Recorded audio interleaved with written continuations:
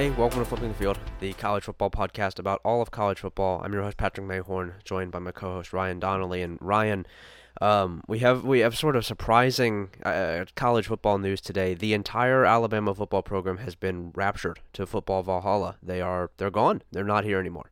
And this is I'd say a pretty historic day for the sport and certainly for this podcast, as we have been, I think, praying for this and really fighting the fight to make this happen for years now. That's right. It's time we're putting Nick Saban up on that cross. In this premise, he's just disappearing, but we're actually going to tell Patrick this. We have arranged for his crucifixion. And of course, he will eventually rise from the dead in about 2.5 days as is tradition. But he just has that dog in him, but no longer. He will no longer be allowed to torture us, to torment us, to ruin the sport we love.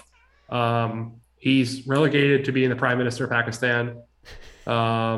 His other job. Did you see that picture I tweeted today? No, what's the picture? Go to my Twitter if you. Everyone here, just if you listen to this podcast, just go ahead and go to my Twitter. Just have a good laugh. Scroll through my tweets, the usual. Yeah, you're just gonna you're gonna want to sort through Ryan's tweets. You're gonna want to sort through my tweets. Okay, yeah, no, sure. Yeah. That's Nick Saban. Yeah, that's Nick Saban. Good for him. Everybody needs a new challenge sometimes, and I am excited to see that he is going to be the new. No, I guess he's not the new. He is already the Prime Minister of Pakistan, so he did it. He That's right. We knew he could do it, and he did it. But yeah. And he's also. I mean, you got to give him credit. The reforms he's making are substantial. Are they? who's to say? Yeah, we blanket statement here from Flipping the Field. We endorse everything happening in Pakistan and everything that the governor or prime minister, I guess, of Pakistan believes. We agree with all of it. Correct. Patrick called him a governor because he does still believe the East India Company is in charge of Pakistan. I think of every country that isn't America as a state, because that's just how, it's not. There's only one country that matters to me. Right. It's the U.S. of A. It's the Ohio. rest of them are. Yeah, the rest of them are states. It's not. I mean. Yeah, you're pointing at Germany and saying that's Ohio. You're looking at Poland and saying that's Ohio. You're looking at South Africa. That's Ohio. Yeah, that's just the future home of Germany State University, the fourth best Big Ten team in basketball, right? Like that's not right. That's no country. Still, and they're beating Chris Holtmann in the Big Ten tournament. Yeah, of course. Well, yeah, they have a guard, and that's like step one to beating. That's the one and only step to beating Chris Holtmann is having a guard. But anyway. Nick Saban, he's up on the cross. He's actually going to come back. It's interesting in 1.5 days because he's just okay. He's built a little bit. He's examined the process. He found Jesus has some fat to trim. He's made more efficient being resurrected. Right, but he's studying Jesus's rate of force development, like velocity curve. He's like, look, this guy is not biomechanically efficient. Yeah, it's time to move on from this. Yeah, but also real quick here, if you guys would be interested in Flipping the Field, doing more about Pakistani politics, potentially getting involved in the races ourselves, drop a comment with a 5-star review. Let us know how you think we can help influence politics of Pakistan, or kind of what our role could be in that situation. And a lot of people don't know this, but actually in the 5-star reviews of Flipping the Field, and it only works with 5-star reviews, you can vote there for any election you want, for state, national elections within your own country, within other countries, and you can do it as many times as you want. So come 2022 midterms, come the next Pakistan election, you can just file your vote there and it counts, and you can do it as many times as you want if you leave a 5-star review. And I think a lot of people don't realize that loophole, but that's and well, I mean, a lot of folks were mad at us because that is how we got elected as the police chiefs in Abbottabad, Pakistan in 2011. And what was happening there was not really our fault. I don't think we have any there's no one could possibly say we were supposed to just come in day one on the job and know if there was a mastermind terrorist living beneath our jurisdiction. Yeah. And if he was, that's not my problem either. The only thing we ran on was changing the name to About a Good. It was just a branding thing. I don't know what you guys wanted us to do about this. It's not our fault. We just wanted to change the name. It's a public perception thing. It's not. For us, it was more of like a Mountain Dew mystery flavor kind of election. Yeah, we're creating Pakistan Code Red, and it's everybody's really excited to find out what that means. Anyway, Nick Saban's Damn, we got to Osama bin Laden was our fault 10 minutes into the podcast. But it's been 5 minutes. Don't worry. We Oh, no. Anyway, Nick Saban's physical form has been permanently compromised. He has transcended this plane, as have all of his players and coaches. Yeah. Well, hang on. We forgot the part too where, as part of this episode, we did actually get rid of Nick Saban. And whenever we sent Flipping the Field Air Force Team 6 into his compound, we did find him watching My Little Pony porn. Yeah. And then he had on several like boxes worth of DVDs he had loaded up. What are your comments on that, Patrick? Well, I did like that and people don't realize this. His office, the way it's actually set up, the one that you see that recruits go into, that's not his real office. That's not where he's doing real work. His real office is underneath that office. He's got the exact setup that Osama bin Laden had, where he has like the little dug down hole where his feet can stick out, and he's got a fan blowing into his little space, but there's not anything else going on. That's how Nick Saban does it. He's got a TV screen in the dirt above him, and he's just watching tape, and that's his. do you remember when I know you probably weren't even alive yet, but whenever the New York Times used to make those like diagrams of like what at the time it was Saddam Hussein, but also they went for Osama bin Laden too, like what his hideout in the mountains might look like. And it was those like anthill diagrams where he's like drilled down 1,000 feet into the mountains somehow and has like 30 rooms with different uses. Yeah. Nick Saban has that, but they're just all for watching tape. He just has like he just goes from room to room throughout the day and there's a loop of tape playing in each room, and he's just like wandering like a restless poltergeist from room to room, just watching tape as the tape progresses. Yeah, we're creating a that's what we're doing is he's being raptured, but also we're creating a Nick Saban zoo where he has different opportunities for enrichment, and they're all just different games on the television. And then he has one. It's like only film. Yeah, then it's like there's one room where there's one room where he tells recruits' parents that their gumbo is good, and a second one where he practiced the electric slide. The other 28 are just all film rooms. Yeah, and each room has a different kind of chair in it. So there's one where it's like a tire on a rope. There's another one where it's just a regular chair. There's a bean bag, and it's just on how he's feeling. You can't. Those guys, they get bored so easily, and he's solitary. He doesn't want other people there, but he does need to have some enrichment, and so we do have 2013 Texas A&M so that he can drive himself absolutely fucking crazy while he's on the tire swing. And so don't worry about Nick Saban's physical form. His soul's not there anymore. His soul's in Valhalla, but we do have to take care of his physical form after he resurrects, and so we are excited to announce the Flipping the Field Nick Saban Zoo, where you can go and you can watch him grind the tape, and he's got he's got lots of enrichment. They've got a dog to keep him from getting too anxious. It's a really good place for his physical form to forever occupy. What if there's like a Ghosts of Christmas, like future past and present situation? We were taking Nick Saban around to like different opportunities in his past where he could have become a better coach, and he's like watching 2013 Alabama like with Kirby Smart calling defense against Texas A&M, or he's watching like the 2014 team with Kiffin calling the offense and just forgetting to give Derrick Henry the ball. Yeah, and he's just like absolutely losing his mind, screaming at the TV, but can't do anything about it. Yeah, I think he deserves that. It's funny, we are doing that, but we are also doing a different Christmas movie with that pretty much exact premise. We're doing It's a Wonderful Life to him, where we're removing him from the world that he lives in, and we're seeing how it reacts to that.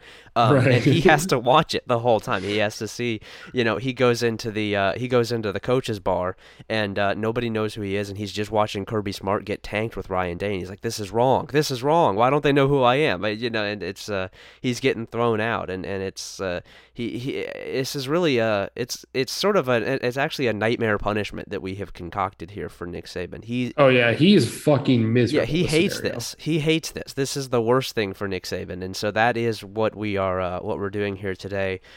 Ryan, Nick Saban's gone. He's transcended. He's out of here. Except for his physical form is still here, and we've already discussed all the fun things that we're going to do with that. That's right. And actually, you can buy a copy of him in the metaverse, and so you can do whatever you want with him. But whatever you want. Whatever. Listen, when I say whatever you want, it's no holds barred. All holds actually recommended. You need to do them all to him. Yeah. But Ryan, Nick Saban's gone.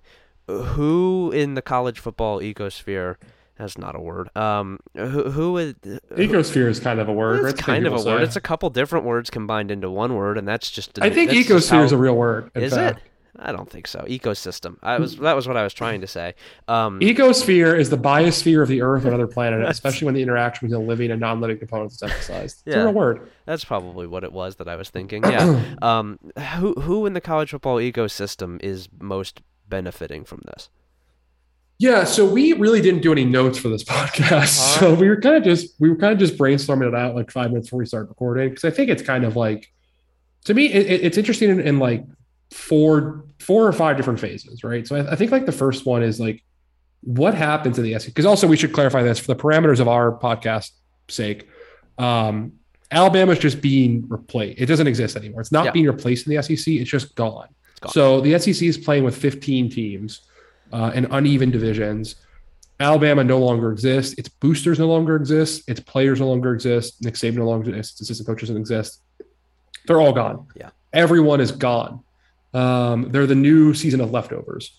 So if that were to happen, like who benefits the most? To me, the obvious answer is these like this series of like second tier contenders, or of programs that have in the past competed for national championships but can't do so in the SEC West because Nick Saban's there. Like teams who just, except for one or two anomalies, cannot get past Saban.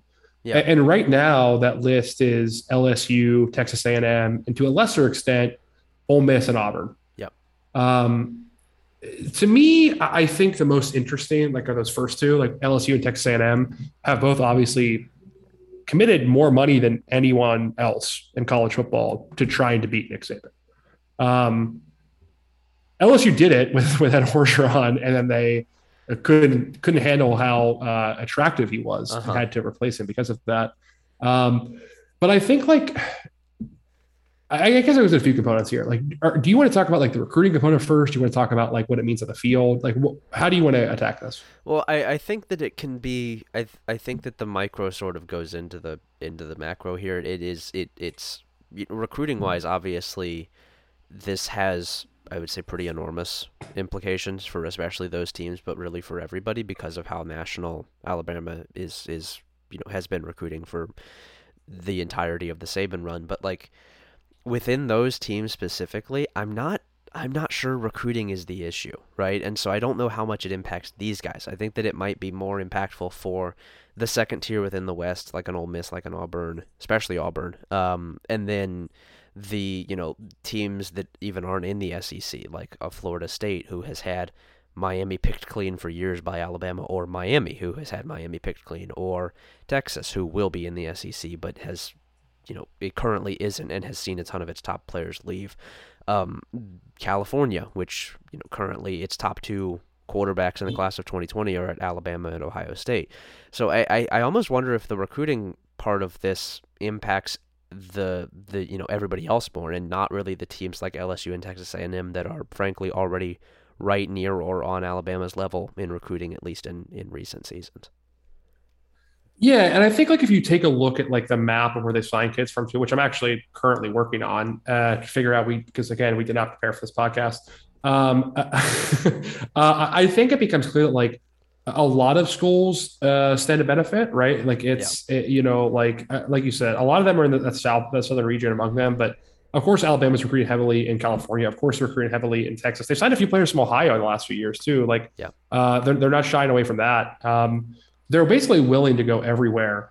I think one of the biggest beneficiaries, though, to me, is going to be Auburn, right? Like Auburn goes from a school that's basically, maybe like the fourth or fifth best team recruiting the state of Georgia. It's the second best team recruiting the state of Alabama.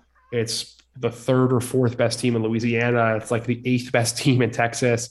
Like it's not really first place anywhere.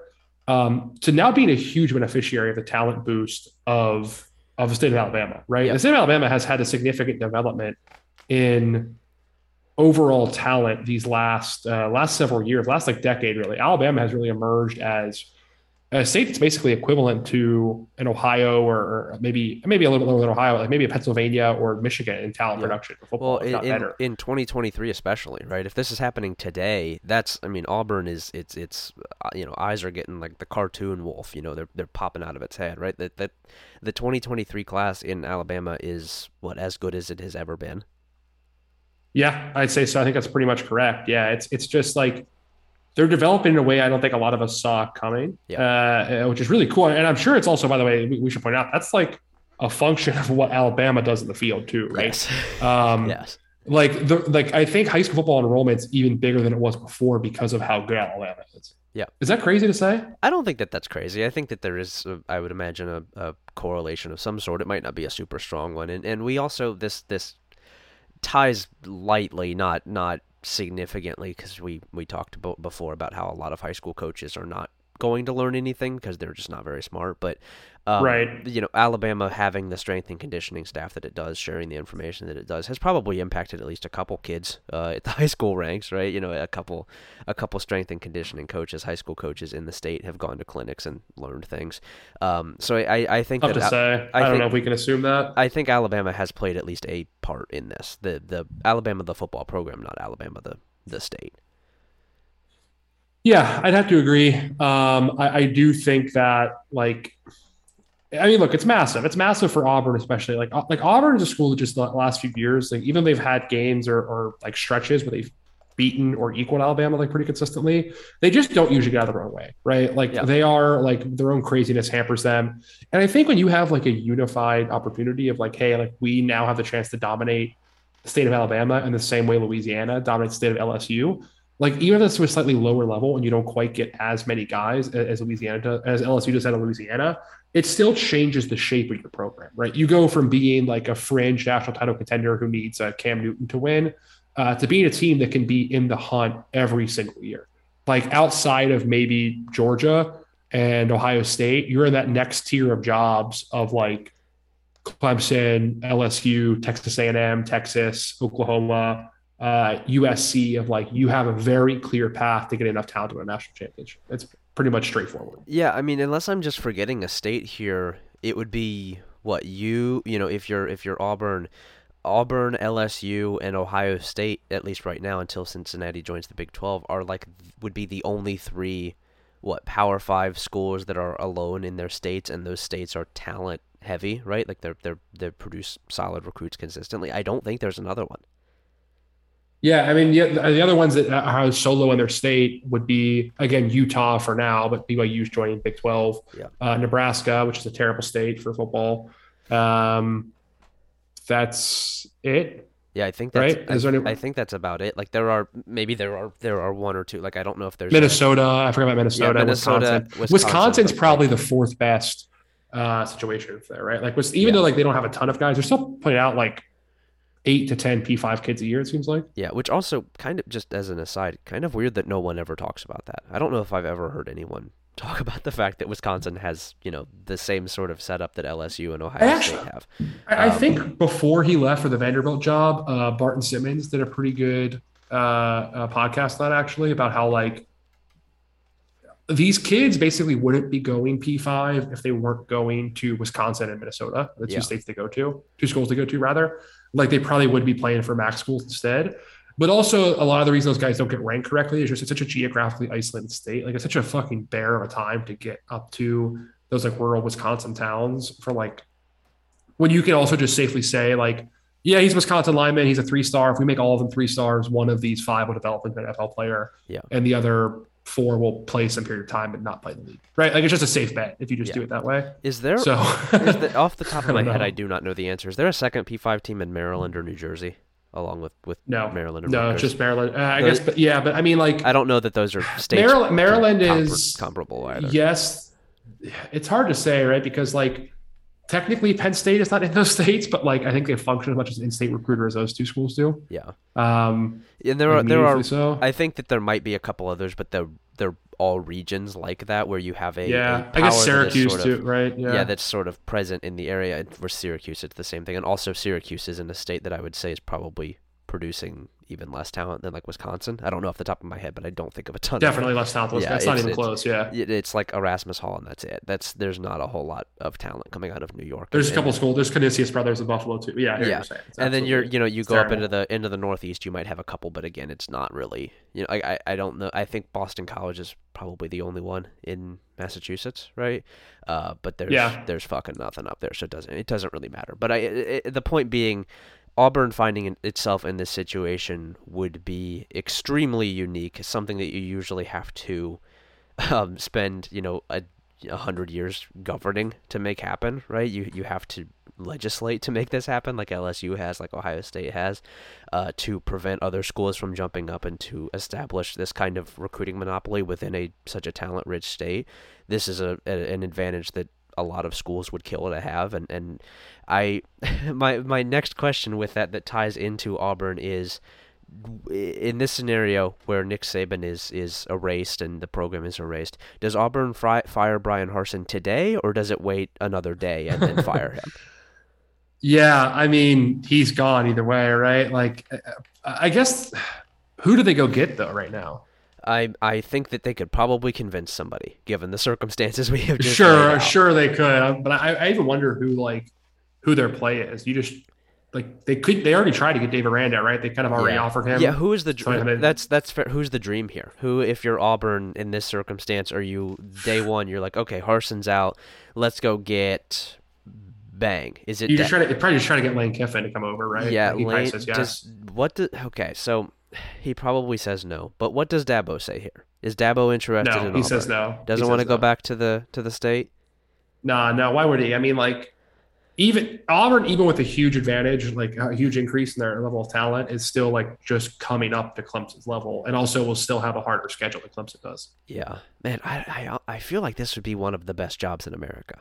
An Auburn without Alabama, I think this would be a top 5 job. But the question is, like, and maybe it's a chicken and egg thing we don't know the answer to. Do we think Auburn's boosters are insane because they're driven mad by the inability to like beat Alabama? Or do we think it's because they're also just kind of like that? I mean, I think Alabama's are also just kind of like that. I don't know that it's necessarily as specific to Auburn as people think it is. I think that it's just they just have less, like Texas has the same problem, right? But yeah, it's just a matter of like some schools, the tail wags the dog. Like I think like you kind of cut you off there, but like Alabama used to have this same problem until Nick Saban came in. Yeah, and I think Ohio State would have this exact same problem if it wasn't winning football games. And Michigan had this problem under Rich Rodriguez, right? Like, this is not – I don't know that this is an Auburn-specific problem so much as it is just big schools have crazy boosters and boosters don't really know what they're doing. And so the more you have of them, the more push-pull there's going to be and more directions people want to go in. So I wonder if – I don't think that this is the sort of thing that would really scare off coaches, given that the Alabama job didn't scare off Nick Saban or the Ohio State job didn't scare off Urban Meyer, things like that, right? People still take the Texas job. People still still take these jobs. So I think Auburn would even in April would be an extremely heavy hitter in a coaching cycle. That is, you're coming in the middle of spring practice. You're coming in very late in the cycle. You're screwing over whatever team you're with. I think they would still be an extremely popular, possibility. I almost wonder if they would go to, just because there probably are at least some elite or borderline elite college football coaches who would say no because of the timing specifically. I wonder if they look into the NFL ranks and try to grab somebody there. I have forgotten who all of the coaches in the NFL are, right. But there are some. I mean, they're not going to get an active NFL head coach, but you said there's like an OC or like if they could get Byron Leftwich or something like that would. Like, somebody like that. Somebody who Kellen Moore, Urban Meyer. He's not doing. I mean, actually, literally, the answer is just they would hire Urban Meyer, right? Yeah, just probably. Forget that. And I mean, okay, well, that solves that. Okay, yeah. On the recruiting front, I did get the numbers pulled up here.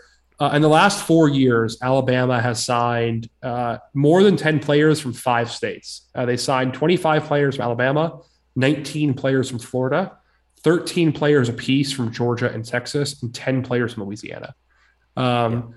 So Auburn currently, as of last season on 24/7 Sports College Team Talent Composite, they ranked 14th in the country with 46 total blue chips. If you just assume they got like 15 out of the Alabama's 25 guys, they get 60% of those kids, they would become the third most talented team in the country, behind only Georgia and Ohio State if Alabama was gone. Yeah. I the more I think about this, the more this would immediately be one of the best jobs in the country. I mean, this is honestly, without Alabama to contend with, this might be the best job in the country. This is a really, really good job. I still think because of competition factor, you take Georgia in the SEC East over Auburn in the SEC West. Yeah, I think that I think you also take Ohio State because of competition factor. Yeah, and also, again, like Auburn still, even if the opportunity gets a lot better, they still have to show they can pull in the same direction. It's kind of like you said with Texas, right? Like Texas is a great opportunity. People still take that job, of course.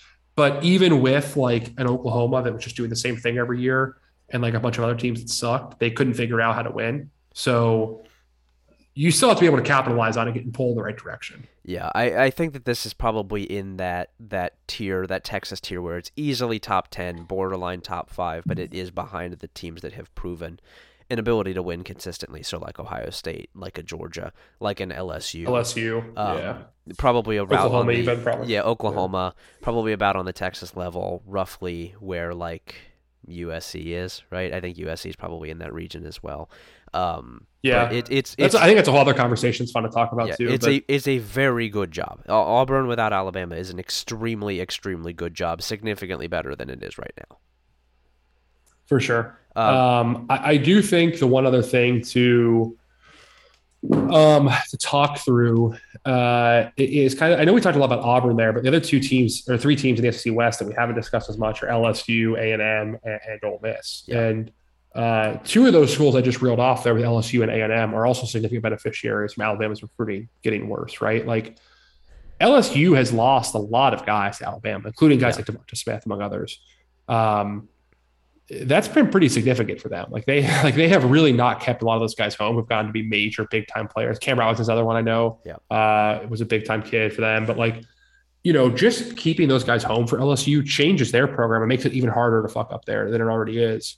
A&M also recruits Louisiana and Alabama heavily, of course, in addition to Texas. Like, just upping their profile in the state of Texas is significant for them. There's like a lot of schools benefit the trickle down effect here. Yeah, I do wonder if this almost creates a situation where it doesn't really spawn quite the parity we're hoping for, because we've said before, you erase Alabama, then suddenly there's a whole bunch of people who don't really know how to win football games at the top of the sport, at least not at the level that obviously that Nick Saban does, but even really not at a super impressive level. I do wonder if this just creates sort of a cabal of champions in the SEC West, like LSU, A&M, Auburn, and then Georgia in the East, where they're just trading titles every year because they have so much talent that would have otherwise gone to Alabama. And that's like, if you just make, again, I feel like I'm talking over here, but if you just like make LSU and A&M's recruiting 10% better each, they're just Georgia, right? Like, yeah, that's what, like, Brian Kelly, Jimbo Fisher, and Kirby Smart are all the same guy who can only figure out one side of the ball in any given season, but can recruit their ass off and like win 11 games a year every year. Yeah, that's just the same dude. That's all three the same guy.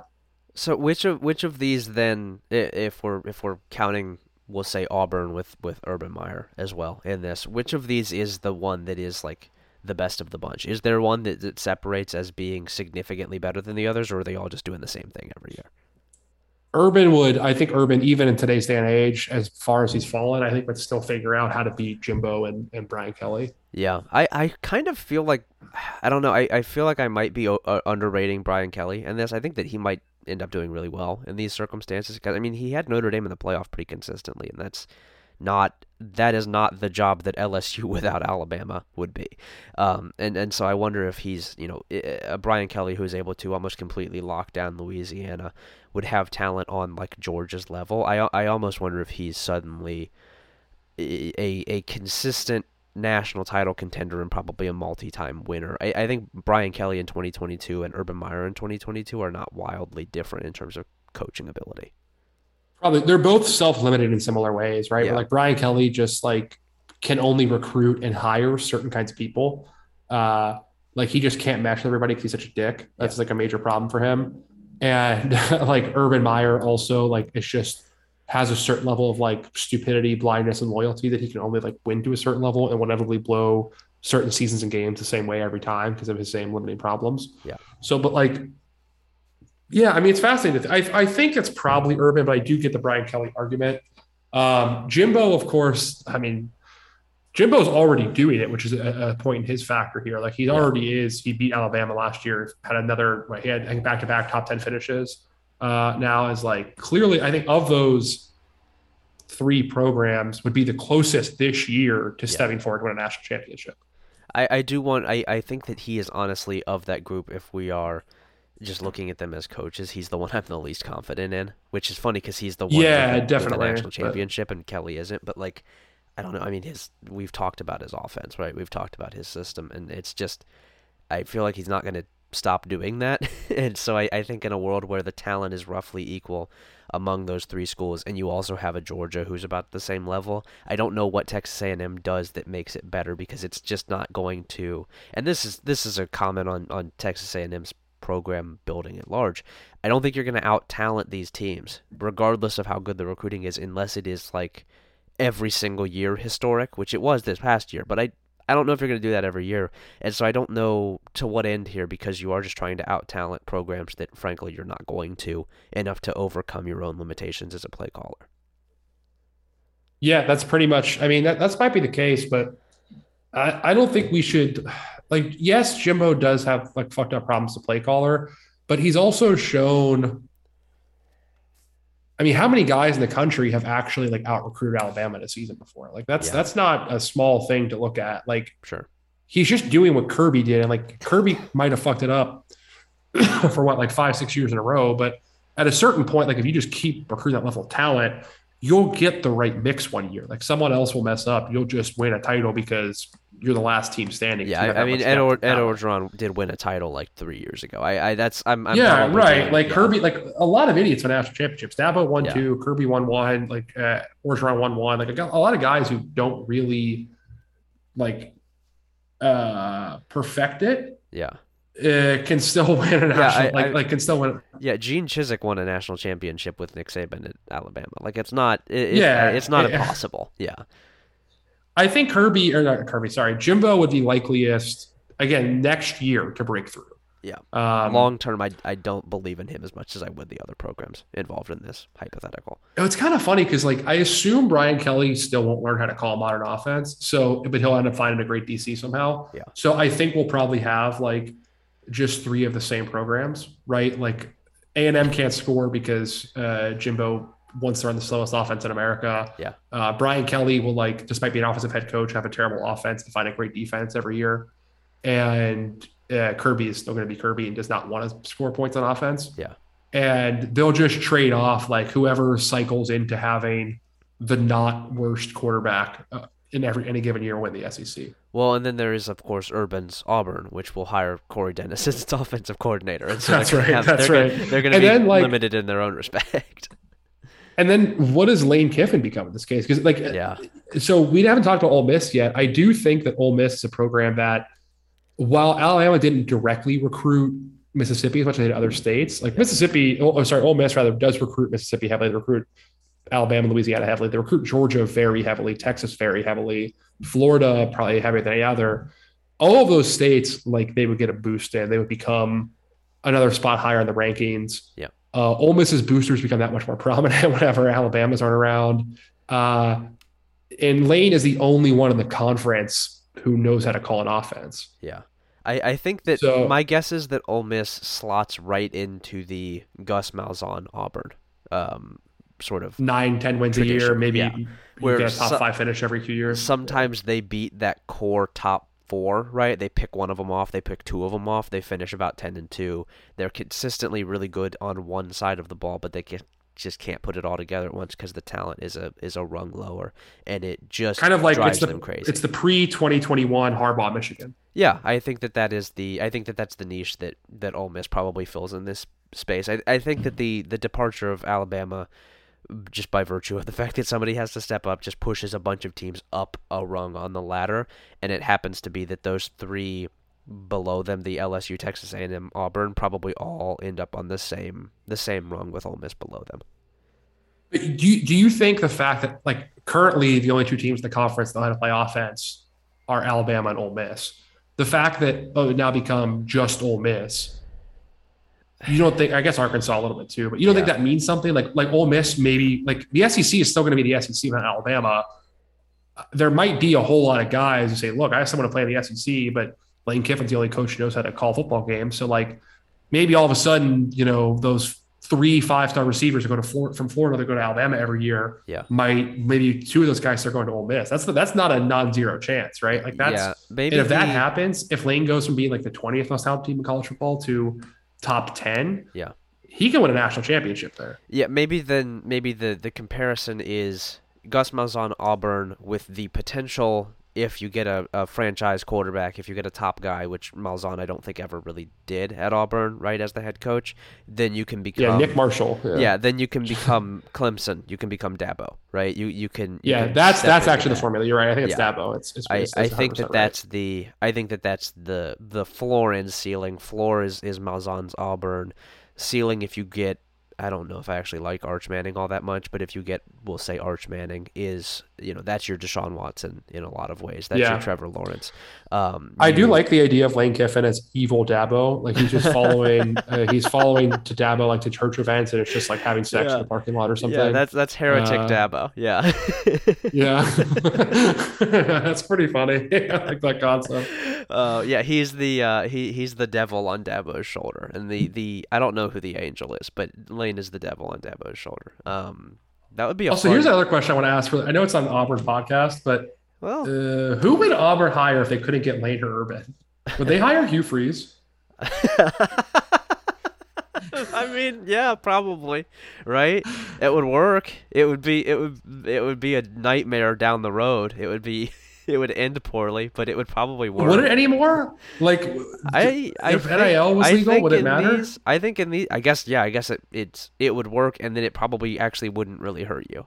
Who's going to punish you? There are no police. It doesn't matter. You could just. Well, do we think is Hugh actually charismatic, or was he just more willing to cheat openly? You know what I mean? Like, I don't think Hugh got more money out of the boosters necessarily. It's more of just he just directly told them what to do with it in a more organized way than other people were. Well, then, I don't know who then it was like. I don't know who the most charismatic guy was with that, because I think that it's sort of inextricable from cheating. I don't know where the two split. They're all college football coaches. They're all kind of shit. It's hard to say. So I wonder if Auburn would look at just ride the hype wave and hire Shane Beamer for no reason. Or what about Mel Tucker? I think sort of a similar. They're not the same. I think Mel Tucker's a better. Well, I guess do you think Mel Tucker actually turned down LSU, or is that just something he was reporting to get a raise? It's a good question. I think he was probably contacted. I don't think that he was really looked at all that significantly. And so, but I do think he would be looked at here if Urban says no, if Lane says no. I also don't think that Urban or Lane would say no, so it's moot. But I wonder if Mel Tucker would be on the board at least. Well, now that he has that contract, because again, it's going forward, not backwards, so they're not going to be able to buy him out there. He's kind of locked in for. Even Auburn couldn't buy out a 10-year, 9.5 a year deal. That's not possible. I think that Auburn's staring down a state where they're the only team in it, the only Power 5 team in it, could probably get some money going. It's not. He's not that much better than other options that he's worth it. Sure. I don't think. Yeah. I don't know. Maybe the answer is they go hire Dana. Which Dana are we talking about? Holgorsen? Okay. What's the other one? Dimmel. I guess that doesn't make a whole lot of sense. No, why would they hire Dana Dimmel? We're bringing in Dana Dimmel. What? Carvey? They're hiring Dana Carvey to come in? I've got Dana Dimmel on the brain. I don't know what to tell you, but I think Holgorsen would maybe be an option. I don't know. I don't know how well he would fit at Auburn. I mean, I guess no one has really fit all that well at Auburn, but I don't know. I don't know that Dana is especially well suited for the SEC. I also don't know how keen he is on moving. It seems like he kind of likes Houston. Would that be the job if finally got Mark Stoops to leave Kentucky? That would be a weird fit. Or I don't know what we were thinking. James Franklin just takes the job. Oh yeah, sure, yeah. That's okay. That's that. Okay, yeah. That's if it's not Urban or Lane, it's James Franklin. Yeah. Okay. Well, that solves that answer. Yeah. So I guess we've talked about the SEC West. What do you think of the SEC East here? I think Georgia's certainly pretty pretty pleased about this. Georgia's already basically the one Power 5 team in its state, and now it can also branch into Alabama. I think that it has the same sort of knock-on effect that LSU and Texas A&M get, where it just gets 10 or 15% more talented. I think this is a similar situation to the one at LSU and Texas A&M, where it just, when it gets a quarterback, when it gets the right circumstances, will win in spite of its coach. Yeah, that seems fair. So then Florida's the other one that's interesting here, because I think that Florida actually benefits if we're doing like a ranking of transformational things happening within the conference. I think Florida's probably second behind Auburn here, because suddenly Florida can recruit if this happens, right? Like Florida gets a foot off of its neck and can start recruiting within its own state again, which it currently just cannot do. And I think Billy Napier's a pretty good recruiter. I think he's a pretty good coach. I think that this would be a huge thing for Florida. I think it would be massive, but Florida still just seems to have like some bad juju around them. I don't know, man. Like, yeah, I like Napier. I think he's the right coach, but I think like there's just something like there's some kind of stink on Florida right now that is just not getting fixed. Like, yeah, they can't get it out of the carpets right now. I don't know what it is, but like, I mean, I know what it is. It's his name is Scott Strickland. I think that's the stink in the carpet is that you hired the Mississippi State athletic director, and now you're Mississippi State but in Florida, right? Like good job. I mean, yeah, but damn, they have one commit, and it's from like a kid from like the 300th best player in the country. Yeah. It's fucking April. But haven't you heard that Jack Miller is really good? He's is the greatest decision that Billy Napier's ever made to go get Jack Miller. Yeah, that's so true. Everybody knows Jack Miller is the best quarterback in America. There is a weird energy around Florida right now. I think the issue is that a lot of former college football bloggers are Florida fans, and you can't have that. Right. You can't have those people on your side. No, absolutely not. Those guys are way too fucking epic to be allowed to have fun. Yeah. Not allowed. Absolutely not allowed. No, that won't work. That's also, I'm just running the numbers here really quick. Florida has signed 5 top 50 players in the last 4 classes combined. Oh, boy. That is not good enough. Jesus Christ. Like, how many does Georgia have? I'm just going to count this up real quick. A lot more than that. Boy, Dan Mullen was scheming the hell out of those boys, huh? Boy, howdy. He sure was. That motherfucker won the East 2 years ago. Woo! I didn't even realize. That's really bad. That's not good at all. That's really bad. No, that's awful. Hang on. I'm still counting Georgia's. Oh my God. I have one more class to go. Dan Mullen was recruiting like Chip Kelly. Like, that's awful. That's really bad. In the same time period, Georgia has 24. There's your problem. Like, Billy Napier has to, like, I think he's good, and I think they'll benefit, but like they're basically relegated to being Ole Miss right now. Yeah, like they are so far behind the next tier of LSU, A&M, Georgia, and Alabama. Again, Alabama won't exist, but like they're so far behind that tier. The gap between those 4 programs, and then like Ole Miss and Florida are basically like the same recruiting team, except Ole Miss knows how to play football and Florida hasn't for 5 years, except that one season. Hasn't for years. Yeah. Also, even that year, one of the most overrated teams, absolutely, of all time. The 2020 Florida team. Yes. Yeah, that was not an amazing bunch. Their defense was really challenged, I would say. They went 8-4. Like, I mean, like they were a cool team to watch. But like, again, that's literally just an Ole Miss team right now. That offense. That's worse than an Ole Miss team right now. That's a good Purdue team. Yeah, like they almost beat Alabama, but they didn't. They didn't beat Alabama because Dan Mullen was the head coach. I am just real quick. I had a quick moment of like, where's Dan Mullen now? He's not anywhere. Which is that's right. He's not doing anything. Yeah, which is strange because I'll tell you, like, and this not to make this the Dan Mullen hour. That dude is gonna win some games at the G5 level when he decides he wants to get back into coaching. That man is going to win some games in the AAC or the Sun Belt for a couple years before he jumps back up. Because going 8-4 but winning the East with that bunch is, I will say, an impressive feat. Because do you remember who the quarterback was for that team? No. It was Kyle Trask, and he threw for like 8,000 yards. Oh yeah, I misheard you. Yeah, Kyle Trask. Yeah. Yeah, No, he was really good that year. He was really fun to watch. yeah. But My man can coach. My um, man can coach offense. He just can't do a whole lot also, else, I'll, I I'll think. be honest. The reason I said no is I straight up was not listening to you talk. I That's was fine. reading headlines about Dan Mullen. Uh-huh. Yeah, he's at the beach Google. right now, it I looks just like. I just Googled Dan Mullen news to see if anything has popped up about him. Here are three of the first five headlines about Dan Mullen. Let fired football coach Dan Mullen be a lesson to Brian Kelly and Billy Napier. Second one. Second one. Florida was an afterthought for highly ranked running back Trayshawn Webb, who's one of the best running backs in America. Yeah. And the fifth one down, the blurb is former Florida coach Dan Mullen sure did not recruit a lot of fast twitch wide receivers during his time with the Gators. Boy, yeah. Let Dan Mullen's decapitated head on this pike be a lesson to Billy Napier. uh, Man, I think it's people say that it's always great to to lead by fear and not respect, and I think that Florida's done a great job of that under Scott Strickland. Yeah. It's really it's going really well for them so far.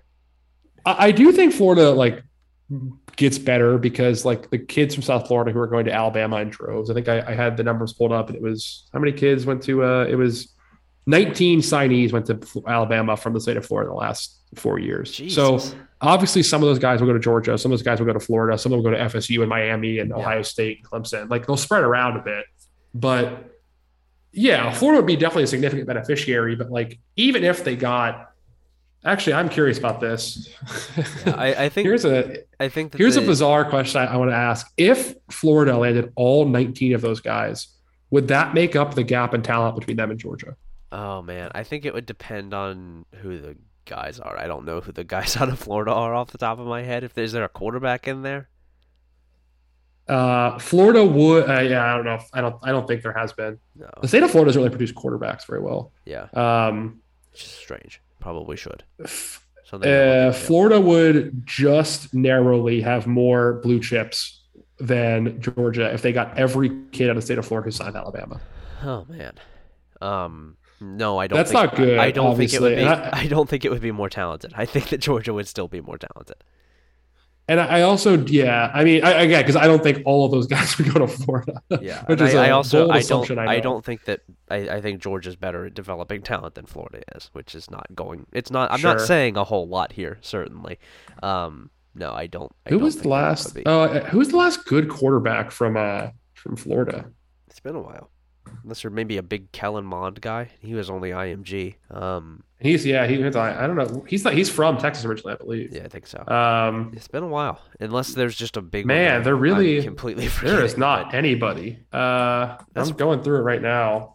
Yeah, that's very strange. I wonder.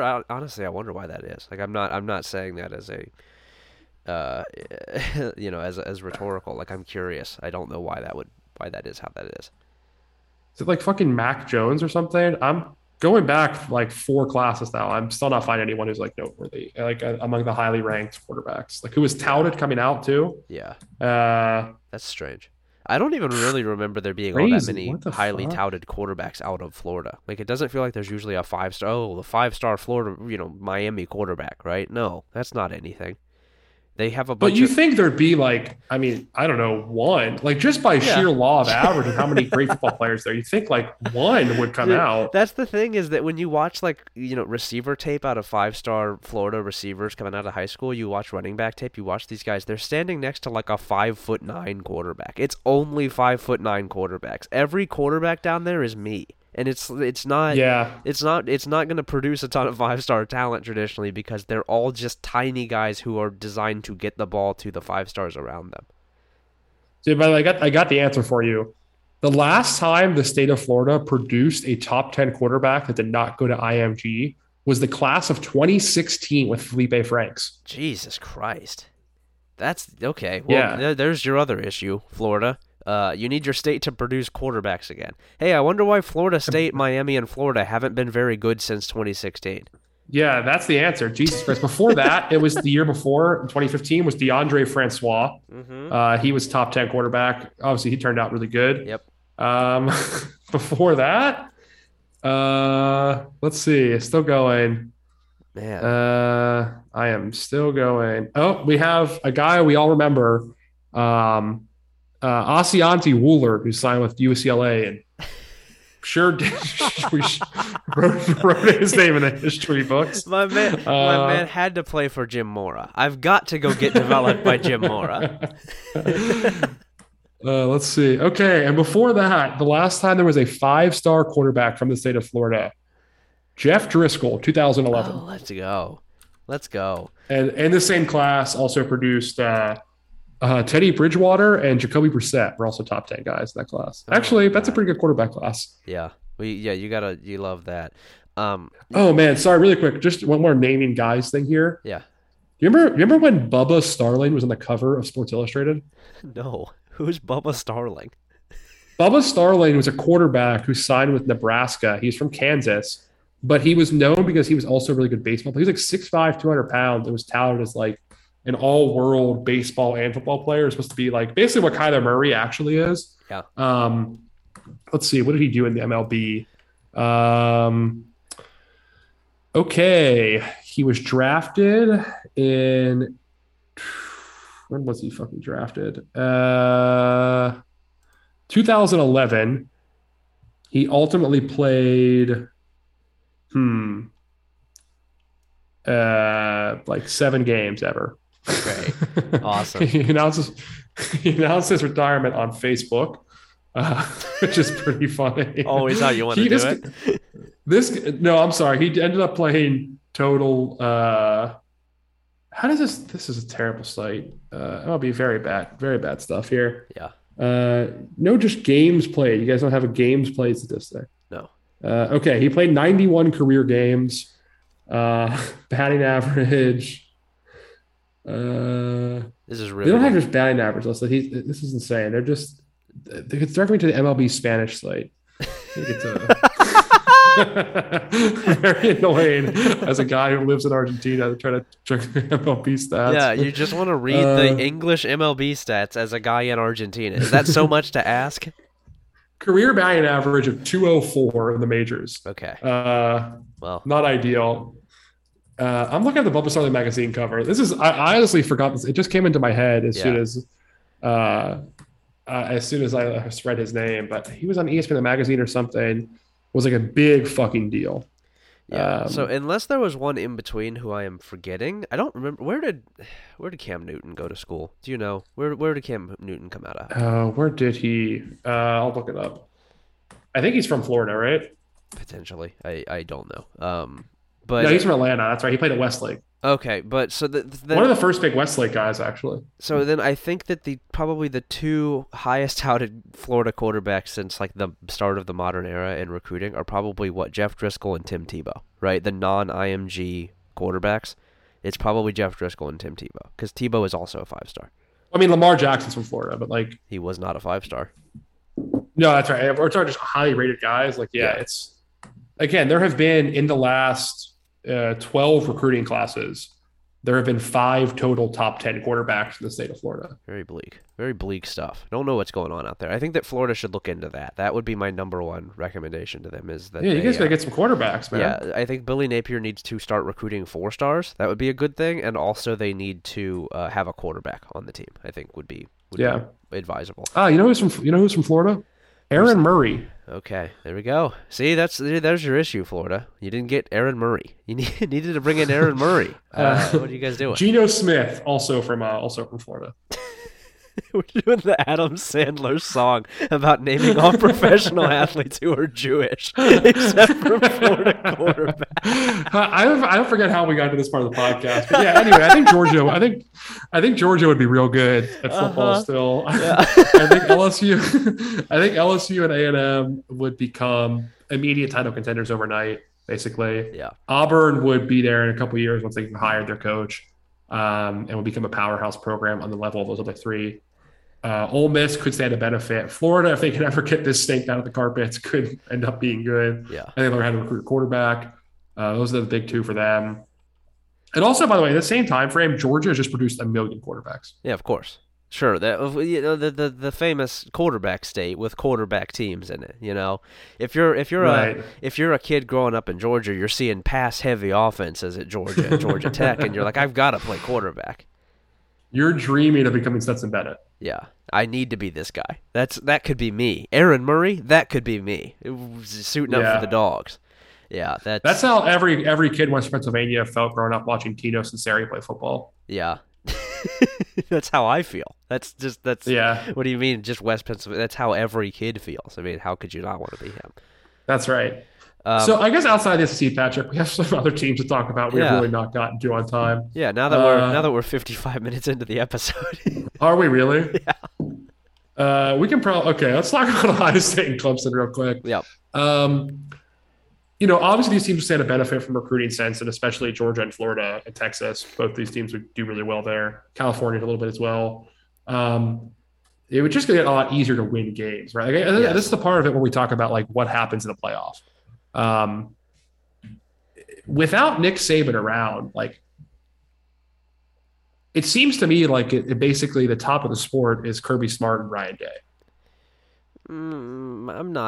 I'm not sure that I'm ready to consider Ryan Day in that way yet. Well, I mean, he beat the shit out of Dabo. Yeah, I mean, which means Dabo seems to have lost his program's heights. Like Clemson's clearly behind those two schools. Yeah, I would say that. Yeah, he beat the shit out of Dabo asterisk a little bit because NC State also beat Dabo in the same calendar year, and so I'm not yet sold on Ryan Day as like a national title quality. Yeah, coach. Yeah, sure. That's valid. But I mean, of all the other second tier coaches, I don't love Nick Saban. Yeah, only him and Kirby have won a playoff game. Yeah. Well, I guess Jimbo didn't. Huh. Yeah. Jimbo didn't win a playoff game. Brian Kelly didn't win a playoff game. Lincoln Riley hasn't won a playoff game between like 15 tries between them. It feels like. Damn, they're really just giving these things away. Yeah, well, who's won a playoff game? It's Urban Meyer, Helfrich, which is very funny that Mark Helfrich. That's very funny. And Ed Orgeron. Nick Saban, obviously, who no longer exists. Yeah, Mark Helfrich and Ed Orgeron have more playoff wins than Lincoln Riley, Brian Kelly, Jimbo Fisher combined. That's really good. That's honestly fucking awesome. That rocks. Well, you can go further than that. They have Mark Helfrich and Orgeron have as many playoff wins combined as Urban Meyer, Ryan Day, Ryan Day doesn't Jimbo Fisher. Ryan Day doesn't have as many as them. They have 3. Orgeron and Helfrich have. No, that's what I'm saying combined. Urban Meyer has 2. Oh yeah. Ryan Day has 1. Yeah. So if you combine Urban Meyer, Ryan Day, Jimbo Fisher, Brian Kelly, Lincoln Riley, they have as many playoff wins as Ed Orgeron and Mark Helfrich. Oh, that's awesome. That's a funny stat I'm tweeting out right now. So cool. What a cool sport. Oh man, that's awesome. Intellectual equals. Yep. Yeah. Not to. I guess I won't be too harsh on Ryan Day. He has been there and has gone to the national championship, and that it looked like his program didn't even have the same sport, taught to it as Alabama is. Beside the point, because Alabama's not here anymore. So I think Ohio State certainly would be among the group that is contending for a national title every year. I wonder if it would, and we've talked about this a little bit before, I wonder if it would just come down to like which team has the most elite of one unit, right? Like a CJ Stroud and a Jackson Smith and Jigba for Ohio State, or the kind of defense that Georgia just had, or LSU having a Joe Burrow, Clemson having a Trevor Lawrence, right? I wonder if the national champion would no longer be the most complete team and would more just be like which team has something freakish and unheard of. Yeah, but will that happen? Like, do you think anyone's going to develop something? Like, will any of the top powers in the sport develop something freakish unheard of? They don't really ever do that, right? I think they are currently doing that, right? I think I just named off a couple that have done that. I mean, Joe Burrow threw for like 6,000 yards 3 seasons ago. But I mean, like they're Georgia not like just had one of the best defenses ever. I would consider that fairly freakish. Yeah, I guess. I don't know, but it's just like being good at the same thing. It's like just doing a better version of what already exists. It's not like unheard of. It's just better executed. Yeah, I mean, I don't know what would be unheard of at this point. They've been playing. Yeah, I don't know. Playing the sport for a while. The backwards pass. Yeah, I'm gonna construct a staff that doesn't have my family members on it. No one has ever done this before. Somehow, impossible. You cannot unbeatable boss. Do not attempt. Anyway, where was I going with the shit? Something about something. Oh yeah, the playoff, right? Yeah. I think in some order it becomes like that. I don't know, like Kirby Smart. Like here, I guess the question we're asking here is: do you think what Kirby Smart did last year is something he'll repeat frequently? No, probably not, right? Me I mean, neither. Yeah, I don't think he'll like. I don't think what Jimbo did in 2013 is something he's been able to repeat frequently. I don't think what yeah. Kirby did last year is something he can repeat frequently. I don't think Ed Orgeron could ever again repeat what he did. No, I don't know if Um, anybody could do that again. That was just fucking yeah, dumb luck. I don't know if like maybe Brian Kelly gets one because he just like is the same as these guys and finally finds a way to break through by accumulation of talent. Like maybe Lincoln Riley gets one, maybe Day gets one, but like none of these guys currently like at the top level have the juice. Harbaugh, you can include him in there. You can include if you feel really generous, James Franklin. Yeah. Uh, None of these guys have the juice to break through and like become a multi-time title winner again, right? Like I think Yeah. Dabo's luck was dried up. He was just a generational quarterback guy. Um, that's not coming back in a serious way. Yeah. I So don't think. does this then usher in?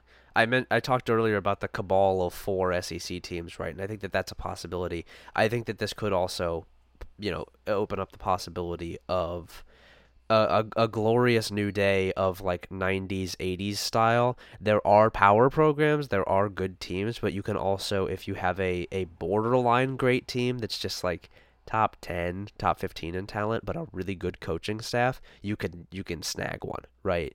Like an Oregon, like a Chip Kelly Oregon, like a, I don't know, I'm looking at the list here, like a Penn State in 2016 had they not lost two games.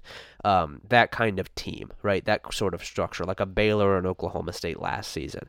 Does the fact that none of these top teams have a coach who we think has that killer instinct just create a situation where all A of those dog, teams are, as we may yeah, call it. Yeah. are those teams trading titles, or is there now an opening for a group that can sort of break the mold doing something like I think Oklahoma in 2000 kind of fits this, right, where I don't know that team was super like amazingly talented. They just had a really unique offense and ended up winning the championship because fucking somebody had to. 2002 Ohio State, kind of the same thing, where I don't think that their talent was especially impressive. They were just schematically really good on defense, and so I wonder if this creates, getting rid of Nick Saban, we are erasing his program from the earth. I wonder if it creates a system where 15, 20 teams realistically can actually compete for the title because the talent is still, it's concentrated at the top, but the teams at the top are fucking stupid and their coaches aren't all that good. Yeah, but like I think it's also like it's not going to structurally change talent accumulation, right? Like No. If anything, like Alabama going away doesn't mean that like all of a sudden Baylor's going to start getting some of those guys. It just means like the same talent that was going to Alabama will just now be split amongst like 10 other schools roughly, Yeah, and it'll be even further concentrated almost, I would say, which is like yeah, crazy maybe, but that's I don't know. I Like I think that the answer is the what would be next. I think we would have a brief period of parity until one of these like really good coaches at a smaller job, like a Dave Aranda, yeah. finally steps up to a bigger job. Like I don't think it Or means Baylor could win a national championship, but it means if Dave Aranda went to the right program, he could win five. I think it could be that, or I think it could be a new program. Maybe not Baylor specifically because of the circumstances there, but I think it could mean a new power program arising. But Mario, when's the last time that happened? I mean, I guess Clemson is if we're Clemson chalking, is it. yeah, if Yeah. we're chalking that up to generational quarterbacks, but it wasn't that long ago that Texas and USC were national title contenders and like the teams that won the national title. Well, but is USC or Texas like coming back? Is that like a new team emerging, or is that just like cyclical college football? Yeah, yeah. Who is? I mean, Oregon nearly did it, right? With Kelly, they were in the title twice. That's pretty good. And Um, once with Helfrich, yeah. what Florida with Spurrier would be one that applies. Yeah, Bowden at Florida State. Yeah, Bowden at Florida State. I mean, that was a long time ago. That was quite some time ago. Yeah. Yeah. I guess that. Fielding Yost at Michigan was pretty big. Am I Uh, crazy to say that if Texas A&M goes to compete for a title, that's like the first time they've done that in a really long time? I don't know that they've ever done that before. no, didn't they win one with Jackie Sherrill back in the day? Yeah, that's a while ago. That's quite some time I ago. mean, yeah, I don't know but if he even let won a me title. pull this up. Has Texas A&M ever won a national title? They claim What is three. going And on oh out there? man, they claimed three national championships in 1919, Oh. 1927, 1939. Yeah, So I so guess it no, would be this the this first would be time. that would be new. I would count that as a new power program. I don't know that I'm gonna let Texas A&M lie to me and say that it's a really good program historically. Yeah, I don't know that it is. I guess A&M would be one for sure. Um, I think that a Miami could. It's cyclical, right? It's Miami coming back, but I think that I don't know if Miami's ever coming back, man. I don't know, man. The talent, if Alabama's not in the city, is suddenly really good. Cristobal's a really good recruiter. I don't know if Yeah, I don't know if we've I mean that he's a really really good recruiter and he's got a really good staff. it's true. It's true. So I guess I don't see it with him, but maybe I don't think he has that Well, dog at all. I also think But I guess somebody's going to have to win the ACC, and if you win the ACC and you're undefeated or you have one loss, you're going to be in the playoff, and then you only need to win 2 games. And I'm looking at the other coaches at the top of the list, and I don't think it's that hard to get lucky. I think Florida State comes back fast to Miami. Like I know Miami's now just like willing to spend money to be good for a little bit, but like how if they just go back to be the same with Miami in 2 years, will that happen again? Like Yeah. all these Bitcoin billionaires just spend all this fucking money to like get their guy. If he just sucks for 2 or 3 years straight, are they just like, well, we're done? That's like the last gasp effort, right? Like they're just like, well, okay, we're an average team now. We're Virginia Tech. Well, who's doing this at Florida State then? Because it's certainly not Mike Norvell, right? That's not the assumption that No, Mike but Norvell. but Florida State is just like the structure of Florida State's a lot different than Miami, right? Like they just have a larger alumni base. Yeah. They have more like influential like I mean, Miami has a few really rich guys, and Florida State has a huge network of them. yeah, I mean, right? Like, it's. I've answered my own question here. It's Dion, right? Dion does this. yeah, Dion does this. That's also Dion. someone who can win a national championship, by the way. Dion goes to Yes. Florida State, he can win a title. What if we live in a scenario where Dion becomes the new Nick Saban? Dude. That would be cool. I think we talk about LSU, catching lightning in a bottle, nobody ever being able to do that again. I think Dion could absolutely build a team like that just once, right? I don't know that he could sustain Just once, it, yeah. but He is Ed Orgeron. I think Same that guy. Deion Sanders could build the most talented football team of all time just one time, right? And then would have the most. Also, we would find out afterwards, like guys were getting beaten in the locker room with like chains by their teammates or something. Like no one has ever fucked more white women in one season than Deion Sanders would. Deion Sanders is like cuckolding like the university president on video and is fired immediately following the national championship game. He's fired on the podium. What's Joe Biden's wife name? Jill. He is seen on the national championship field making out with Dr. Jill Biden, and he's chanting "Let's go, Brandon" while he does it somehow. Yeah, he's doing like a kind of a grim puppet thing. It's actually very strange. Yeah, dude, that's awesome. That's an awesome future to think about. I like that a lot. That's the I guess of the other schools. The other schools we're talking about, like the traditional powers that maybe aren't doing what they're supposed to, or just like teams that are nouveau riche but seem like they're in a great spot, like Notre Dame, Michigan, Oklahoma, USC, Oregon, Penn State, Texas, Baylor. Yeah. Does anything change for these programs? Like what happens for them? I think that a lot of their circumstances are still dependent on other teams within their league, right? Like Michigan. Yeah. We've talked before about Michigan and its circumstances. I think that Oklahoma moving into the SEC and Texas moving into the SEC are just a little bit less fucked than they are right now. I don't think it's significant because, come on, why'd you guys do that? What a dumb thing to do. The other ones, Notre Dame is still Notre Dame. I don't know that Notre Dame's circumstances will ever change again. I think that it's just this now. Honestly. What if they join the ACC? I mean, I guess I still don't know. I don't know if you can. I don't know if you can overcome being Notre Dame. I think that there are inextricable issues with that program, right? Like the fact that you are big BYU is going to be a problem for you. That's the least. Struggle. As much as we love our dear friend Rob for coming on our podcast, and probably will. Hopefully, doesn't listen to this because he'll probably come on again in the future. But yeah, they're just never winning again, right? I mean, they're going to win, but not. Is that crazy to say? Right? Like, I don't think that I just don't think you can get that talent there. That seems really hard to do given the circumstances at Notre Dame. I'm dancing around the fact here they just don't recruit like that, right? They're Notre Dame. They don't recruit like that. They will not recruit like that. You do not have the recruiting finances that Ohio State does, and you're similarly in the middle of fucking nowhere, except you also don't even have Columbus. You like You are Catholic Yeah, Indiana. you have Mayor There's Pete nothing. instead. There's nothing. This is not you. The reason that you are here is by sheer willpower. There is no actual resources that encourage this to happen. It is just because you think it should. It is. And they're also making you they're making you live with regular students on the campus too, right? That's not good. Come on. What are we doing here? Come on. What? No, that's I'm agreeing. I'm Oh talking. yeah. What are we doing? Mad at me for No. besmirching the honor of Notre Dame. Yeah, what the fuck? Something. No, the honor system needs to stay. No. Yeah. Yeah, come on. Notre Dame, that's my advice to Notre Dame. Grow up. Come on. Let's all be adults about this. Let's understand our circumstances. Same thing with Michigan, same thing with Penn State in this list as well, Texas, Oklahoma. I think the circumstances would need to be very specific within the conference, like an Ohio State being down, like in the SEC, every one of those teams we mentioned being down, for these teams to jump up just into the playoff, let alone winning a national championship. I do think there's a core in here that has a more interesting case: USC, Oregon, Florida State, Miami, and Baylor. All look to me more realistic as programs where you can actually build something. I don't think there's a cap on these schools in the way that there is at the ones that we just talked about. Especially like USC is the one that sticks out most to me here. I think that USC is not necessarily USC the program, but USC under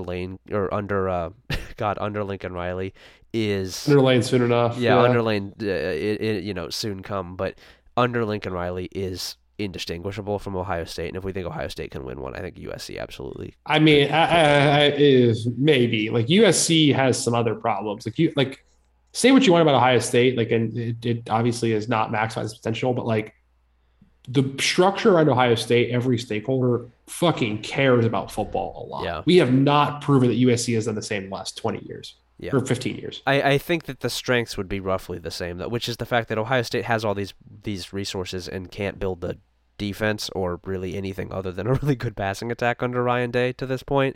That could change, certainly. It's been, 3 years? It could change, but Ohio State has all of like the willpower, all of the resources, all of the care, and not the brains to do it. Yeah, and I think that the end product, I'm not disagreeing. I think the end product could be about the same though with USC. I think USC could produce a really, really good passing attack, a really good offense, and ultimately it would just come down to who is the better offensive play caller if they come out, if they play in a championship or a playoff game. And I don't know that I lean strongly in either direction. I'm not there with you. I don't think USC is the same, like things like fan buy-in, things like just like football culture. I think that stuff matters. Like maybe it sounds bro-y to talk about like, having a football culture in your state, but I do think that shit matters at this point. And California like has a long way to come back from. Yeah, I wonder. I don't know how much. Yeah, I don't know if we know how much talent he can bring in there yet. Just realistically, given the resources that he has, but it's certainly been, I would say, a good amount so far. I don't know that we've seen the ceiling yet. For Lincoln Riley, I don't know that we know what the limit is there, so I don't know if we can answer for sure. Oregon, there's buy-in. There's certainly buy-in. They have invested in the football program. There's money. Yeah, we'll see about the rest. Like, yeah. I don't think they're taking a step forward, right? Like, it's hard to keep hiring, making relatively good hires, and get it right again and again and again. Yeah. When you're like that second to third, you're like a third tier program, honestly, which is still a top 25 program, but like clearly the third tier. Yeah, it's fucking hard to keep getting it right. Especially when they keep going to other Power 5 jobs. That's not good. Like that's not good. Yeah. That's not what you want. And like to keep leaving. Cincinnati after had a year. this where like they got it right 3 guys in a row, and then they fucked up big with Tommy Tuberville, then got it right again with Luke Fickell. Yeah, like. It's and just, that's a fourth or fifth tier job, whatever. But like, yeah. it's fucking hard, man. It's not an do. easy thing to do to keep nailing those hires. Like, it's how many places have done that? Ohio State's had 3, and that's Ohio State's maybe? on a different level Yeah. than those schools, right? Like that's Right. It's not Like, even a fair. Yeah, I mean, really, I don't know that there is another school who has done that as consistently as I guess as Oregon has. Michigan State's probably gotten 3 hires in a row, right? Is that right? Who's the third? Just D'Antonio. No. Wait, who was in between? Was It's it D'Antonio, then Mel Tucker. Wasn't Who was John L. before Smith them? there before? I guess it was John L. Smith. Or was he just an there's interim? no. He was there. He was a there. full coach. That's cool. There were We love that. 2 guys in between Saban and D'Antonio. Although I guess what did John L. Smith do there? No, he was dog shit. He was under 500 in his career. Okay. Uh, Yeah, this is it's forgot hard to about do. that one. Yeah, I mean, Who has done that? Has anyone gotten like three hires in a row correct at the yeah, I don't know. I mean, at like the level below Oklahoma or Ohio State, I don't know if anybody's done it. Baylor? Baylor had went. Say Bryles was a good hire. Say what you want about the outcome. Yeah, Like football, good hire. yeah, They went Bryles, Rule, Aranda. that's fair. Yeah, Besides that, that's the list. Maybe. yeah. I Uh, don't know if there's another one because what Notre Dame was Charlie Weiss. That's not good. Notre Dame's a level above Oregon. Yeah, Um, maybe. Oy, Um, hmm. Penn State. Paterno was the program in Franklin. They had Bill O'Brien. I forgot O'Brien. Bill O'Brien. Yeah, I mean, Yeah, if you count hiring yeah, Paterno if you 90 count years Paterno, ago, I guess yeah, that's a little bit. yeah. Yeah, it's at that point you're being very generous to the you're stretching the definition of what this question is. And also, Bill O'Brien wasn't actually asked to win Yeah. games. I Oh, think he was good enough at like guiding the program, but Wisconsin, I think. I would say Wisconsin has done this. I don't know that we could describe the coaches as good, but they have all won.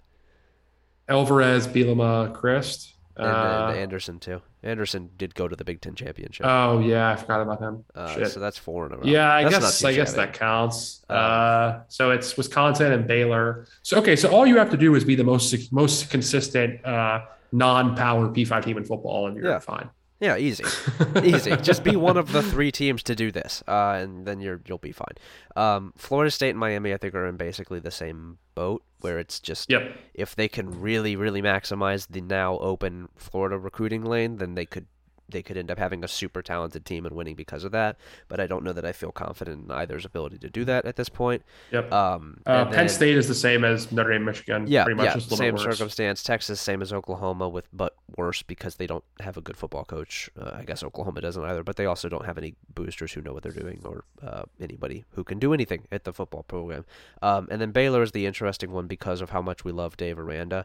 I think if there's going to be a power, like a new power, It's not just emerging- Aranda. I really quick want to jump in here. It's also like the fact of how much they pull the same Yes, direction. too. yes. Aranda has built a very good foundation. The boosters there do a very, very good job with staying out of the way, with giving money where it is needed. I don't know who And maybe the does best AD in college sports too. Yes, and then additionally, the strength staff, which we've talked about before, very, very good at Baylor. The foundation there is extremely good. And so I think that if we're going to see a new power emerge, if we're not defining Texas A&M previously at a power, it would be one of the two teams out of Texas. It would be A&M or it would be Baylor. Yeah, and that requires Brent Venables kind of fucking up, right? Oklahoma, like Brent Venables just takes a step back and becomes like middle period Bob Stoops, or like late period Bob Stoops. They were going like 9-3 instead of 11-1. Then that's the pathway, right? Well, and Baylor has the circumstance too in the new Big 12 of like who else is going to be there. It's them and Cincinnati Yeah. and BYU. BYU, Houston. Yeah, like Texas Tech is recruiting really well right now, but we haven't even seen the new coach actually coach a game won't there. last. Let's get real. That won't do. Oklahoma State still has Maybe Mike Gundy as a head coach. As much as we hate his guts, maybe Sonny Dykes does something, but I don't think so. No, like I think Baylor. I don't know. Maybe we're too high on Aranda, but like I think Baylor absolutely could do something in this circumstance. I think Baylor. Are we just getting? Maybe this is a moment for self-reflection here, Patrick. Are we getting way too high on Dave Aranda knowing the rules of like a conference tiebreaker in the fourth quarter of a championship game? I don't know, man. They were really good this year. They were really good. He's a really good coach. I like everything about him. He was a great DC. Everything about like his work ethic, you read everything about the way he approaches football just speaks volumes to how successful he's going to be, in my opinion. Yeah. But I do wonder if we're just overranking it. I don't know. Maybe. I'm gonna believe in Dave Aranda until he gives me a reason not to, and he has not done that yet. I agree. I'm just trying to make sure we don't get hurt. Yeah. I don't know. I mean, I've been wrong before. I think I'll be okay. But I don't think I ever have. But yeah, that's true. Yeah, but I think Baylor or Texas A&M is probably the teams that could really jump into powerhouse status here. I don't think the other ones really have a clear shot at that without something changing within their conference, like for Michigan or Penn State, Ohio State dying, right? Like Ohio State, Day isn't the answer. Ohio State goes out, makes a bad hire. That kind of thing could clear a path for them. Notre Dame not being a Catholic school anymore. Oklahoma and Texas are fucked. USC or Oregon having either in USC's case more buy-in and resources than we expect, or in Oregon's case a coach staying put and also having to be like generational. Florida State, Miami, it's maximizing talent and breaking through 1 year. I think the path for Baylor is clearer than for any of these other teams. Yeah, I think it's all valid. Any other kind of thoughts on Saban before we get into the little strength and conditioning part here at the end?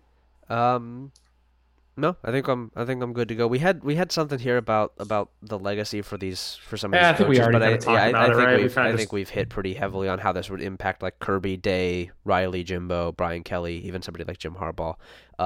The impact would just be that they might win more championships, like one or two more, but I don't think that any of them become dominant, Nick Saban. And we also probably can't. We probably don't get to post jokes about how they're all over in the playoff, right? Like we can. Which is a bummer. Yeah. Yeah, it's, there's some more like those guys just start trading wins, right? Like, I don't know who ends up winning the national championship. There probably is a lot more parity. It'd probably be fun, honestly. Yeah, I think that and that's the thing I was saying earlier. I do think that these teams still sort of rule the day, and I do think that it is generally one of the teams out of the, LSU, A&M, Auburn in this circumstance, Georgia, Ohio State. Cabal is usually winning a national championship, but I do think that because we're not especially confident in these coaches as coaches, not as recruiters, but as actual football coaches, there would be more room for a really, really good, not top 5 talent team to win championships every now and then, which would be good. I don't think you can do that right now, and so I think that would be the parity we would get. But it's just top 10 instead, right? Instead of just being top 5. Yeah, I think that, and maybe there's a circumstance with a good quarterback, where you can be outside of that with a really good quarterback. But I think that would be a step in the right direction, given it's currently like you have to be in the top 2 of talent, and if your head coach is Nick Saban, you have a 90% boost. Yeah, that's pretty much it. We just got to get rid of him, dude. I'm sorry. I love college football. I'll watch it no matter what. I love it no matter what. But come on, like he just has to go. It's getting so like, when is enough? Yeah, we got to get him out of here, folks. We got to get him out of here. No more. He's done. He's done. We're getting him out of here. Ryan, what do you have on strength and conditioning here?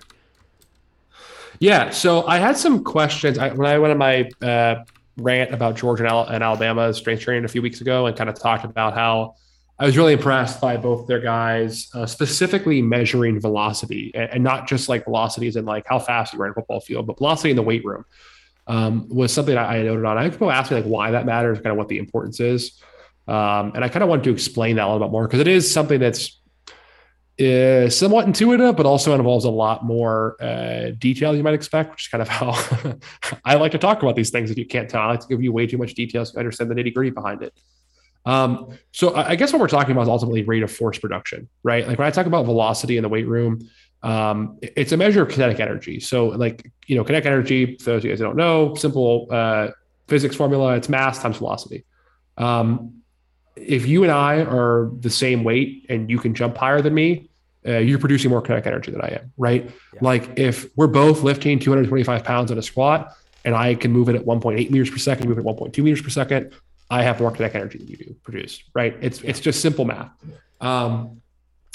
Whenever he's testing, the Alabama strength coach, his name escapes me, the one who left, which is probably not good for me. I didn't write it down again. But whenever he was testing, is it the guy who left? The former Indiana guy, Ray? Yeah, I'm just pulling it up really quick. Not Scott. Why did this say? How is Google fucking sucks, man? Scott Cochran is at Georgia now, but it was Ray. It was Dr. Scott Cochran. If you Google Alabama strength coach, the first result is still Scott Cochran. Disgusting. Absolutely ridiculous. People make me sick. Is it Matt Ray? Is that his name?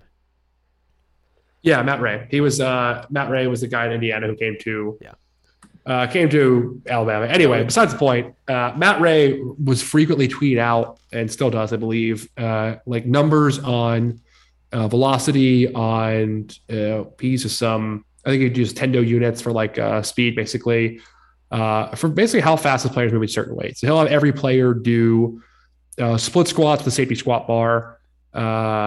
Safety squat bar, by the way, it's just an aside here. Great football players. It's very good at reducing load on the shoulders. It forces an upright torso, which is really good for football players.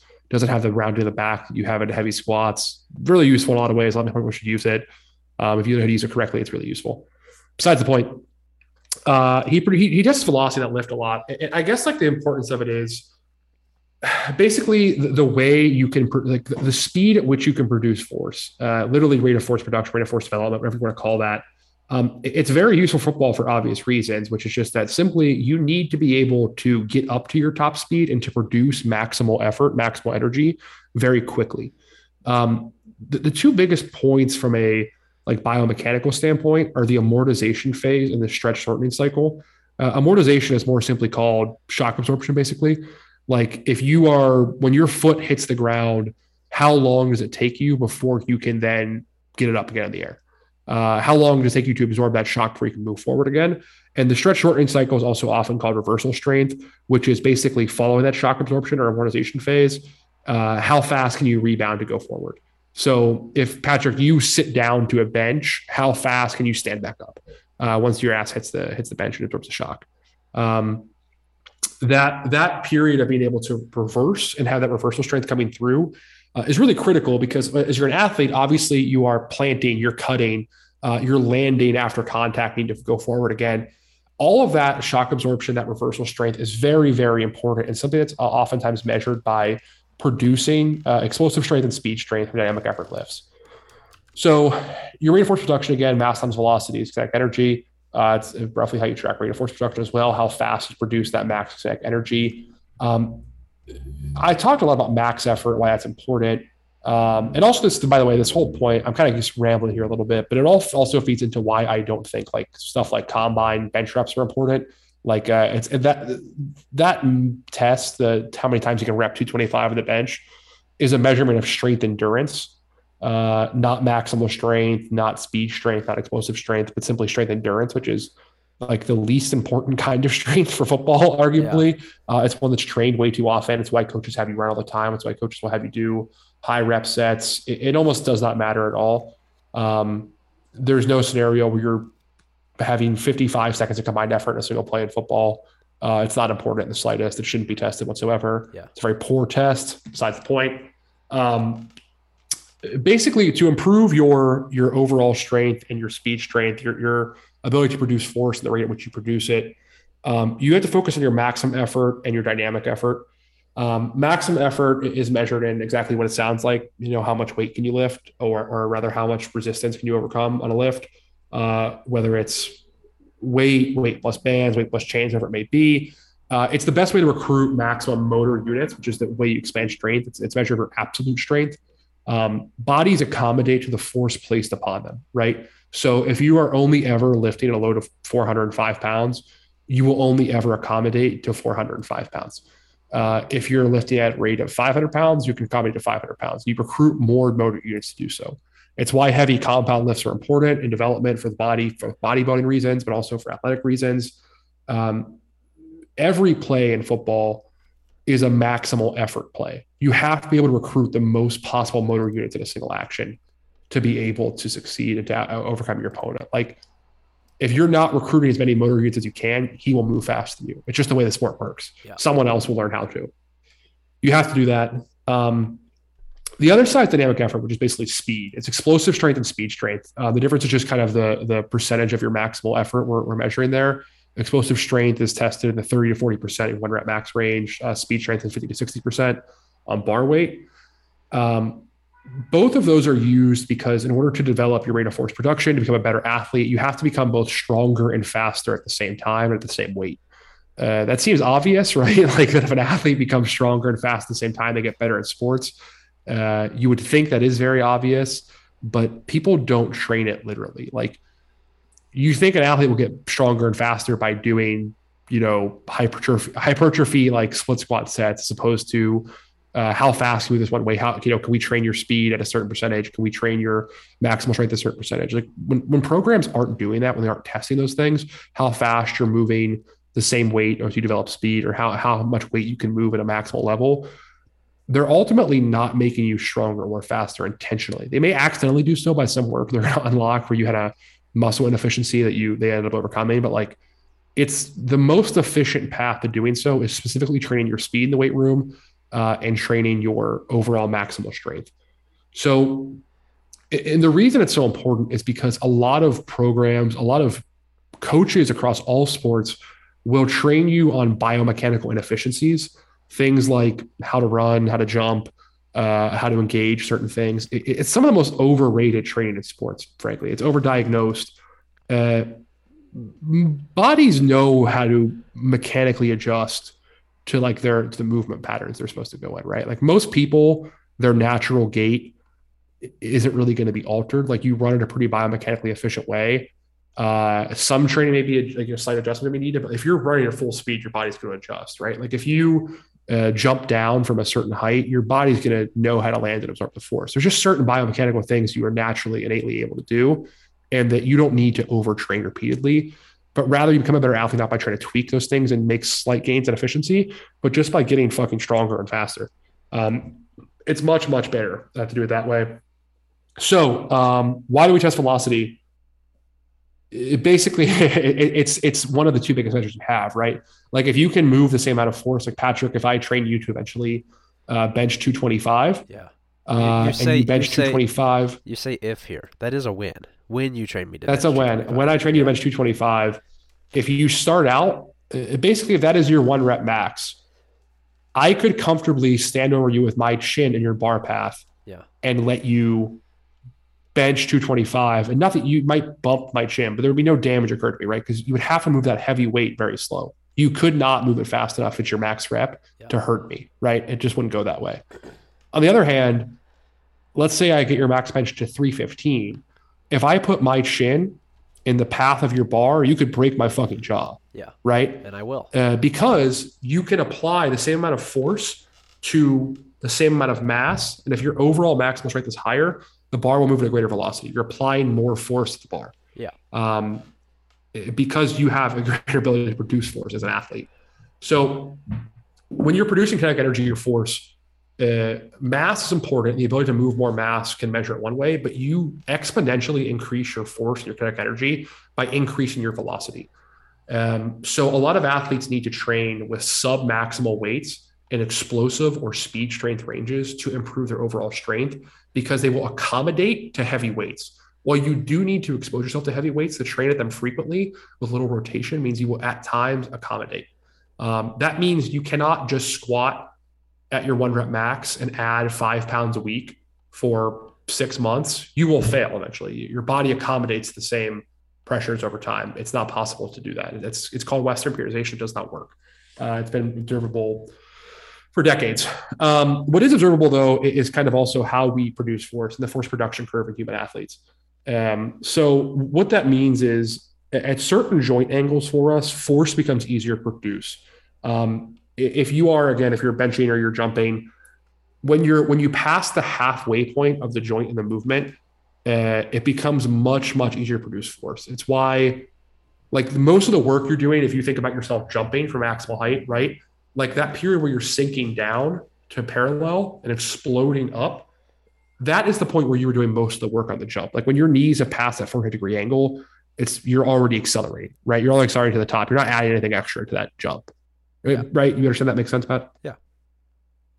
So the reason why we add things like rubber bands to lifts, and what's important is for accommodating resistance in a lift. So to overcome that natural force production curve, where when you're lifting, like when I mentioned lifting sub-maximal weights for explosive strength and speed strength, you will naturally decelerate at the top of a lift, and you will reduce your velocity throughout the force production curve, because it becomes easier over time to lift a sub-maximal weight as it approaches the top. So that example I mentioned of a 315 bencher moving 225, he has to decrease his speed, the velocity of the bar at the top of the lift.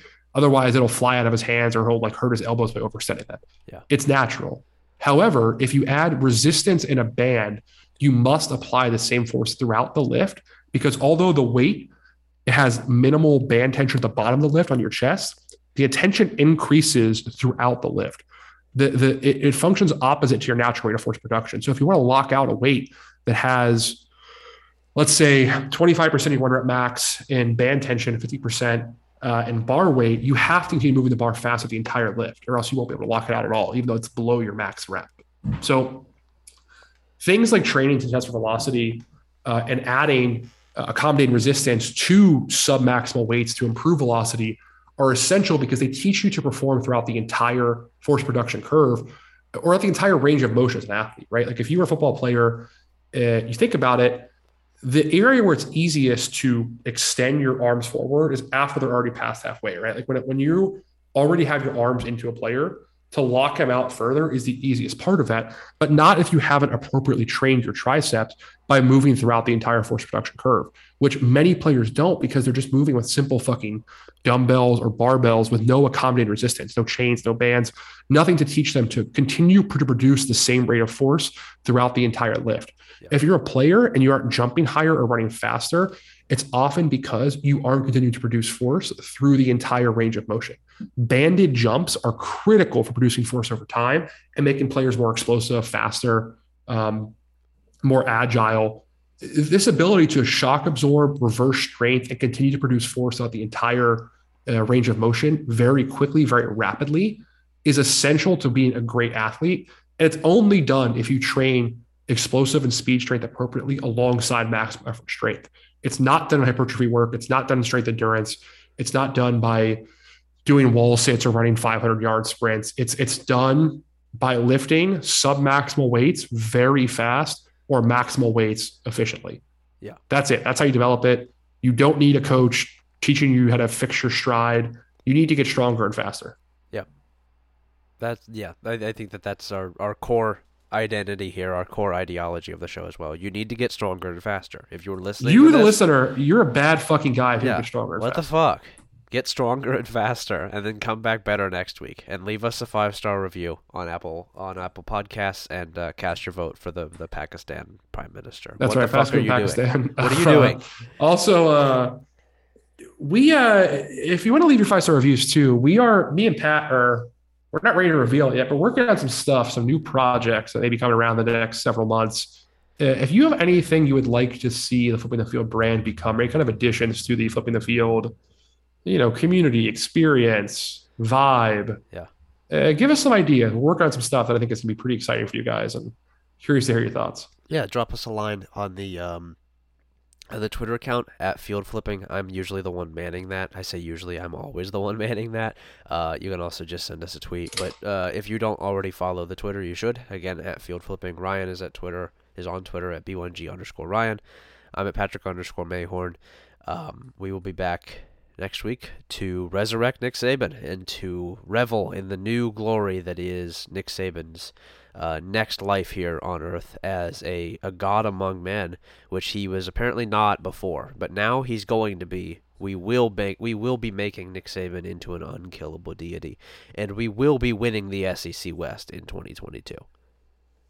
That's right. Also, by the way, if you post anything Reddit this week, I'm going to hit you next time I see you. Any one of the listeners of the podcast, if you follow me, I see you posting some Reddit stuff out there. We're coming to your house. Yeah. Get faster, get stronger, delete Reddit from your phone. What are you people doing? Return to tradition, embrace excellence. Roll Tide. It's time to get jacked and delete Reddit. Roll Tide. Roll Tide.